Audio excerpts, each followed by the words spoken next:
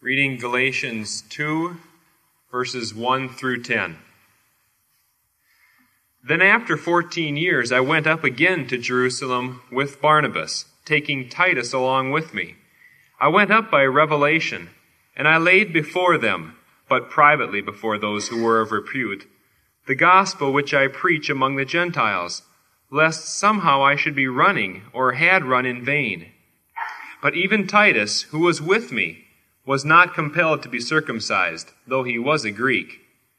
But because of false brethren secretly brought in, who slipped in to spy out our freedom, which we have in Christ Jesus, that they might bring us into bondage, to them we did not yield submission even for a moment, that the truth of the gospel might be preserved for you. And from those who were reputed to be something, what they were makes no difference to me. God shows no partiality. Those, I say, who were of repute added nothing to me. But on the contrary, when they saw that I had been entrusted with the gospel to the uncircumcised, just as Peter had been entrusted with the gospel to the circumcised, for he who worked through Peter for the mission to the circumcised worked through me also for the Gentiles. And when they perceived the grace that was given to me, James and Cephas and John, who were reputed to be pillars, gave to me and Barnabas the right hand of fellowship, that we should go to the Gentiles and they to the circumcised. Only they would have us remember the poor, which very thing I was eager to do. Sometime after Paul had established the churches of Galatia, some teachers began to come through the churches of Galatia and teach a different gospel, which according to Galatians chapter 1, verse 7, was no gospel, but a perversion of the truth. Last week, we began to call these teachers Judaizers. And that's what we'll be calling them for the next 5 months, because they insisted that in order to be justified before God or to be complete as a Christian, you got to get circumcised and keep some of the Jewish feasts.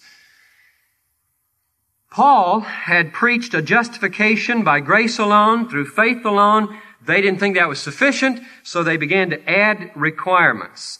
But to make their gospel stick, they had to discredit Paul's authority as an apostle.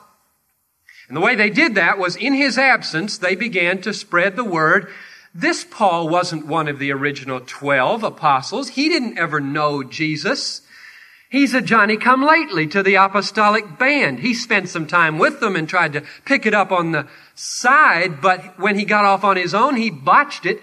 If you really knew what the apostles in Jerusalem taught, you'd get straightened out. So they aimed to straighten out the churches. His authority is not binding. And the first 2 chapters of Galatians, written to those churches, is to defend himself against that defamation.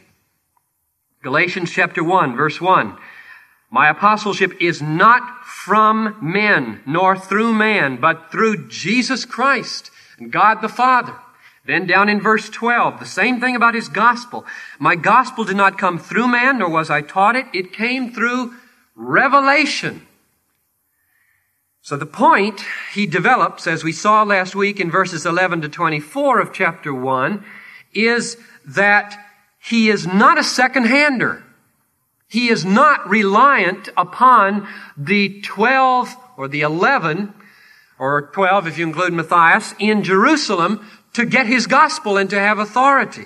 He argues that there's enough public information before his conversion and after his conversion so that any reasonable person trying to explain how this man came to be preaching with authority, they would say it could not be, because he was an understudy of the apostles. It must have been that he encountered the living Christ on the road to Damascus and was commissioned to preach the gospel with authority. He makes a persuasive case that he is independent of Peter, James, and John, and yet on an equal footing with them. Now, put yourself in the position of the saints in Galatia. You're in trouble.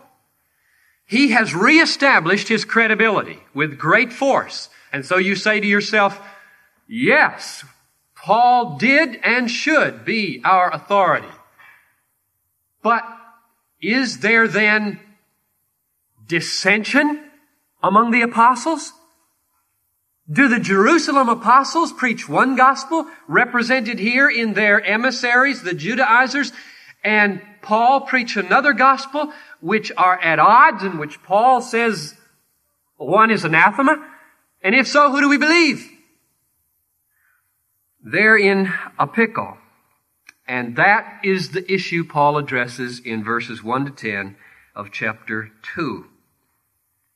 Granted that his authority is established, do we now have disunity or unity in the apostolic band? Now, he's got to do this very carefully, what he does here in verses 1 to 10. He does have to keep on preserving his independence. He is not dependent upon those 12, and yet he also has to assert their unity. We are one, and yet keep a distance. And if you read it in that light, you can understand some of the language that he uses, even. Some strange language toward the apostles. What this text has is a twofold main point, I think. A negative one that says, they didn't add anything to me.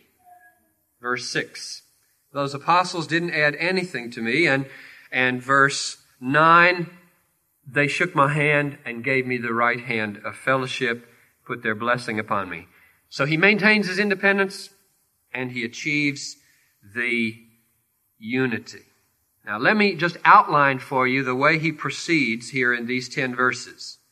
Verses 1 to 2. There he tells when, with whom, and why he went up to Jerusalem. He sets the stage for his meetings there. Second, in verses 3 to 5, he describes his encounter with certain ones called false brothers. And he resists them, doesn't give in to them. Third, verses 6 to 10, he describes finally his meeting with the apostles. And he does not resist them, and they do not resist him. Instead, they give him the right hand of fellowship. So let me restate what I think is the main point of the whole unit. And I want to get that on the table quickly because we're going to deal with some minor points, and I don't want that one to be clouded. The main point is stated negatively, verse 6, and positively in verse 9. Negatively, Paul says, those who were of repute added nothing to me. And so he preserves the emphasis of the first chapter. I'm independent. I didn't get my gospel from them. But in verse 9, he says, when they perceived the grace that was given to me, James and Cephas and John, who were reputed to be pillars, gave to me and Barnabas the right hand of fellowship, that we should go to the Gentiles and they to the circumcision. In other words, Paul's main point is that after 14 years of ministry in Cilicia and Syria, he finally lays it all out for the Jerusalem church to see. And they say, that's it. They don't add anything. And they give him the right hand of fellowship. Blessings on your ministry. Go to it in the Roman world. Now the Galatians are hearing this, okay, as they read. And they should conclude from this, the Judaizers who are circulating through these teachers do not represent the apostles in Jerusalem. Instead, who do they represent? Verse 4.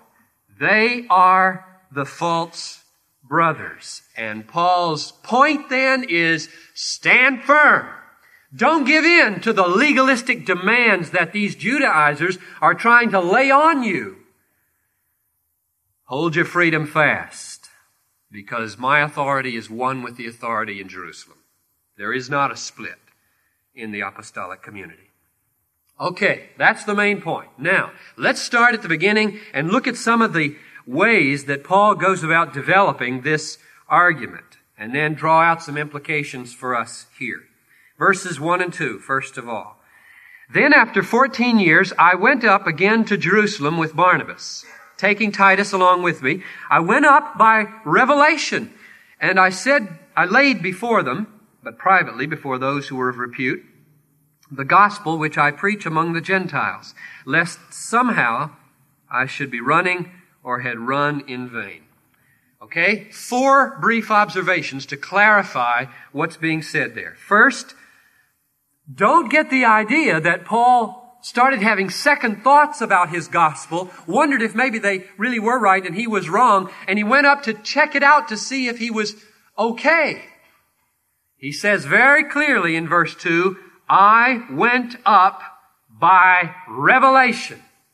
In other words, 14 years ago, I got my gospel by revelation. I was commissioned by revelation. I preached a gospel that came to me by revelation. And now my goings and comings as an apostle are themselves not based on the whim of man. They are by revelation. I go because Christ told me to go. So he's not questioning his gospel. He's obeying his Lord. Second, why did he take Titus? Titus is a nobody. When they shake hands at the end of the text, they only shake hands with Barnabas and Paul.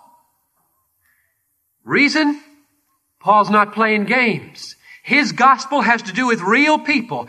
Titus is Exhibit A, Greek, uncircumcised, brother, by faith.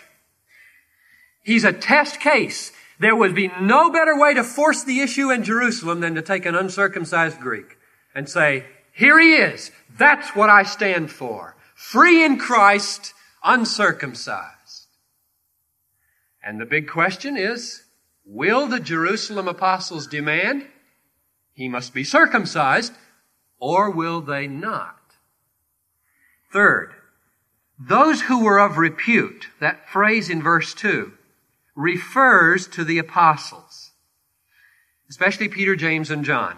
Reading it the first time, you might not think that, but by the time you get down to verse 9, you can see that because in verse 9, Peter, James, and John are described as those who are reputed to be pillars. So that same word reputed is used there and it's used above. And I think we shouldn't take it as demeaning. It's a way of Paul's keeping his independence.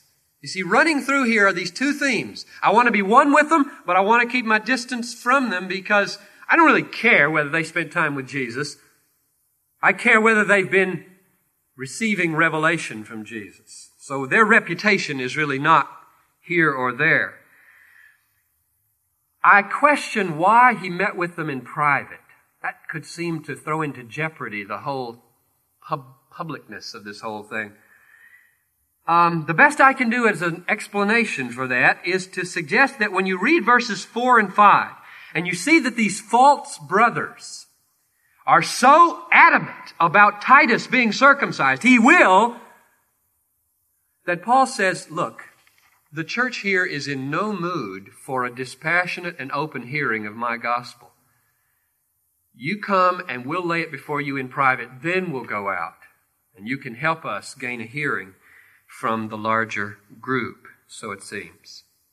Fourth, the purpose of Paul in going up to Jerusalem is stated in verse 2 to be, lest I've run in vain. This is amazing to me, and we'll see more in a minute. Paul's ministry would have been in vain if what? I think if the Judaizers were right that the Jerusalem apostles required circumcision. That would mean that there was a division, a split, a crack in the foundation of the church. The apostles are called the foundation of the church in Ephesians 2:20. If they are split wide open in what they believe the gospel is, the church can never be built. It will collapse on such an edifice. Paul's whole ministry, he says, is going to hang here on whether he can find that there is a right hand of fellowship instead of disunity. Now let me draw out from those two verses two implications for us today. First, since the Apostle Paul went up to Jerusalem by revelation, and not on his own whim, may we not conclude that it is Christ's will that we deal with disagreement up front and forthrightly. If we're going to be a biblical people at Bethlehem, does it not mean that we must be a confronting people?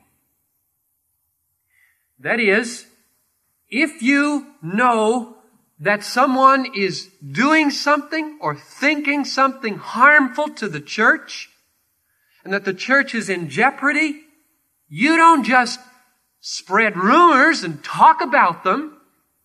You go and you lay your case before them and risk what Paul risked. Now, I doubt that there's anybody in this room who loves to do that, finds it enjoyable to come into conflict. Most of us try to avoid those tense feelings and clammy palms and heart that beats so loud when we start to dial the number. We avoid it.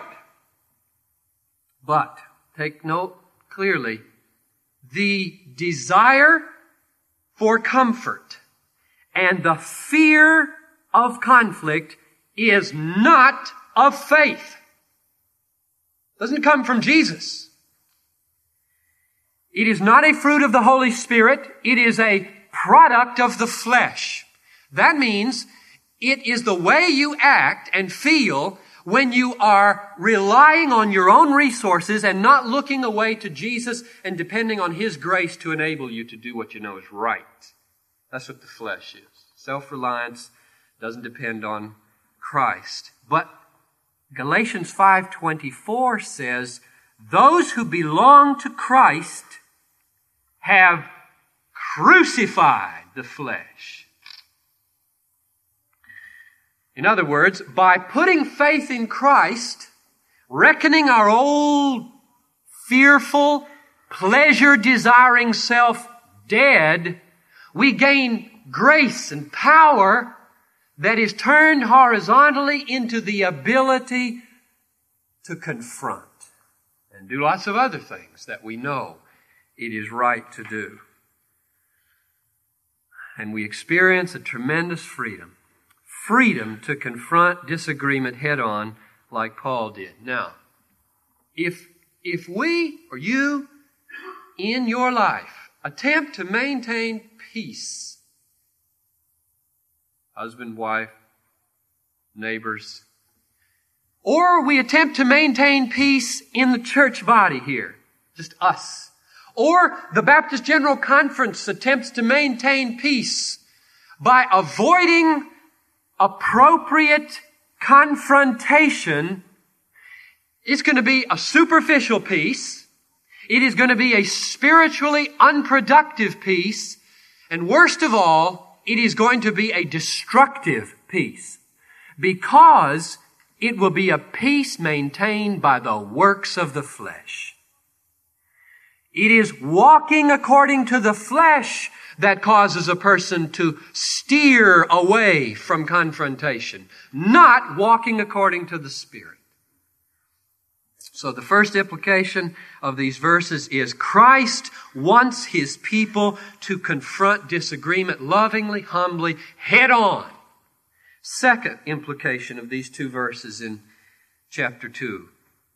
We ought to care deeply about doctrinal disunity, especially on crucial points of doctrine. Shouldn't split too many hairs, but it ought to bother us that there is so much disunity even in the evangelical church over important doctrines. The disunity of God's people ought to matter to us greatly. It ought to send us to prayer and to study and get us into conversation with people. But instead, I fear, you know what it does? It anesthetizes us. Makes us think that disunity is the norm. It's okay. In fact, it's good. One of the most common new words in biblical scholarship, I see it turning up again and again in book reviews that I read, is the word richness. I've come to hate it. Because richness in an assessment of biblical truth or doctrines of the early church is a code word for diversity. And diversity is a euphemism for contradictions. You can tell that because the kind of people who are writing the articles and the unfolding that they make out of that word. Very few people stand up today and praise the unity and the coherence of truth. Everybody's enamored by paradox and contradiction and diversity in truth. And you know how it filters down from the halls of ivy to us here in the pews? It makes us take disunity and disagreement in doctrine for granted and not get very worked up about it, very sad about it. It makes us equate relativism with humility. Fantastic ploy of Satan in our day. It makes us equate indifference to error with respect for persons. You try to point out somebody's error, and you know the criticism you'll get? You're proud, number one. You have no respect for other people's opinions, number two. Seems to me that Paul's example here teaches us that at least if there is a division, it ought to matter.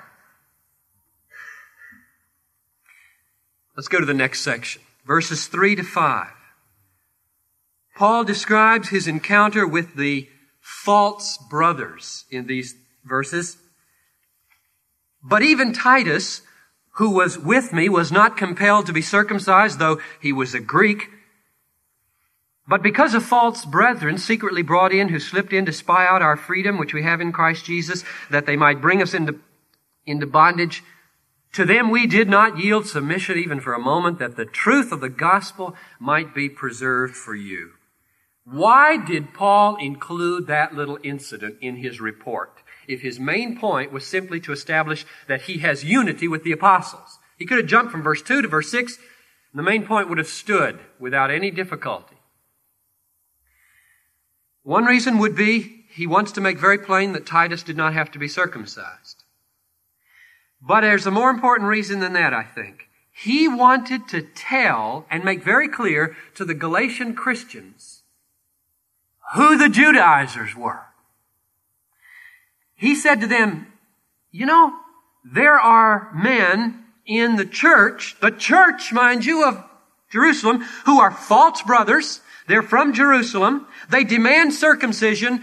And most importantly, they do not have the commendation of the apostles. And that should sound real familiar to the churches in Galatia. Now they know where the Judaizers are from and what the deal is. In verse 5, Paul says that the reason he didn't submit for a moment to those brothers, false brothers, is that the truth of the gospel might be preserved for you. This is really astonishing. Listen to this. This is amazing what he says here. If Paul had given in to that demand of the false brothers, the gospel is over. Can you believe that? One little exception, there would be no gospel, no good news if he said, okay, go ahead and circumcise Titus. Oh, Paul, so picky, good grief, so stubborn, so unyielding. All for the Galatians. All in love. Apologetics is the great love affair of the church. Any requirement that goes beyond faith in the work of Christ ends the gospel. Isn't that amazing? From which we infer this definition for the gospel, which we'll be talking about for many weeks. The good news to the world is that right standing with God, the most precious thing any human could ask for, right standing with God was bought totally by Jesus Christ at Calvary, and it can be enjoyed only by faith in His work. And any requirement that comes in to incline us to rely on our work ends it. And Christ is of no more advantage to you. That is astonishing. If you can't see that, you don't understand the gospel yet. It is free, or it is no gospel. So what's he accomplished in these 4 verses, 3 to 5? 3, 4, 5. 3 verses. He's accomplished first to show the Galatians who the Judaizers are. They're false brothers. And he's accomplished second to show them what's at stake in their false teaching. The gospel is at stake. If you accept it, that little exception, circumcision, keeping the Sabbath, Christ is no advantage to you. Finally, verses 6 to 10. Paul describes here his encounter with the apostles. He's finished with the false brothers now, and now he's meeting with the apostles. What happens? Verse 6 gives the negative statement, they added nothing to me. Remember verse 12 of chapter 1? I did not receive the gospel from man, nor what I taught it, but it came through a revelation of Jesus Christ. Years later, after he had received his gospel from Christ in his conversion, they still have nothing to add. When they see it, they say, that's it. We agree. Good gospel, Paul. Go to it. Then in verses 7 to 10, you have the positive statement, which is so wonderful, so important to Paul. Verse 9, we read it before. Let me say it again, halfway through. James and Cephas and John gave to me and Barnabas the right hand of fellowship, that we should go to the Gentiles and they to the circumcised. There it was. The blessed unity that he loved. I picture Paul in my mind here just torn inside. He has to maintain independence, lest he be called a second-hander. He loves those guys like crazy. We're one. We're in it together. You want to just take that hand like that, you know. We are one in this. This is the most blessed thing he's heard for years, probably. All the rumors about whether or not the apostles in Jerusalem preached another gospel. And here he sees that hand coming out after 14 years. And it means he's free. Free to go and never worry again that the foundation is split open back in the home base. Free to head to Italy in his old age. Oh, that was a great moment for Paul. There ought to be a spot in our heart for Paul, because he did it that the gospel might be preserved for you. Let me close by reminding you now not to exalt Paul too highly, though he's my second model after Jesus. It was God ultimately that preserved the gospel, wasn't it? God, according to Ephesians 1, thought it all up before the beginning of the world. Then God, according to chapter 1, verse 15, chose Paul before he was born. Then God, in chapter 1, verse 16, called Paul by his grace into his service. Then God, according to 2 Corinthians 5:20, preached every time Paul preached. was all of God. And when God stood there with Paul at the Jerusalem council and Paul did not yield to the false brothers, it was God who preserved the gospel for us. That's confirmed in verse 8. Did you ask yourself, how did Peter, James, and John know that this man was an authoritative apostle? Verse 8 gives the answer. For he who worked through Peter, that's God, worked also through Paul. They saw God in Paul. God was the stamp of his apostleship. He had been chosen by God before his birth, called by God at the road to Damascus. God preached through him. God helped him preserve the gospel. And that means that the gospel was preserved for us by God. So let me just close now with two questions for you that bring you before big issues. One, if God worked before the world to make a gospel, if He worked by sending Jesus Christ to die on the cross for my and your sins, if He raised Him from the dead, if He called the apostles, if He caused Paul to preserve the gospel, if for 2,000 years He kept it pure, if He worked in me to preach it this morning for you, does He not love you? And is not He worthy of your faith and your obedience? Second question.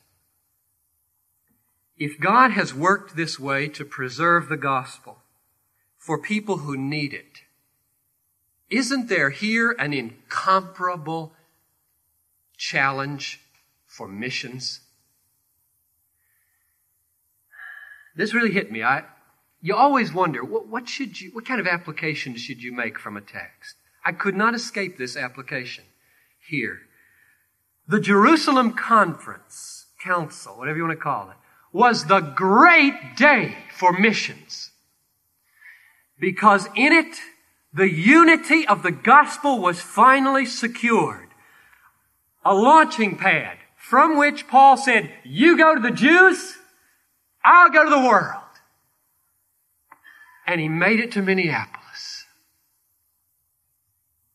And I don't know about you, but this is the inference that I draw from that. If you devote your life to the preservation and the heralding of the gospel for people who don't know it, cannot you be assured on the basis of verse 8 that God will work in you and for you with all His might? And under you will be no fractured foundation, but a complete, solid, coherent, unified basis of truth in the gospel, which is the declaration of the greatest acts in history. Christ died for your sins according to the Scriptures, was buried, and rose for your eternal salvation. Shall we pray? Almighty God and Heavenly Father, thank you. I thank you for all these people. They're saying it in their hearts, and I'm just saying it out loud. Thank you for the gospel. That Paul did not compromise. That it was preserved pure for the Galatians and all to follow. Thank you that the gospel is free grace. And I pray, Lord, that as this Lenten season begins, and as we move towards Good Friday and Easter in a few weeks, you will cause sinners to repent and unbelievers to be enamored by the beauty of the gospel and drawn into the kingdom. And that believers will come to cherish more and more and witness with more and more power to the beauty of this Christ. In His name we pray. Amen.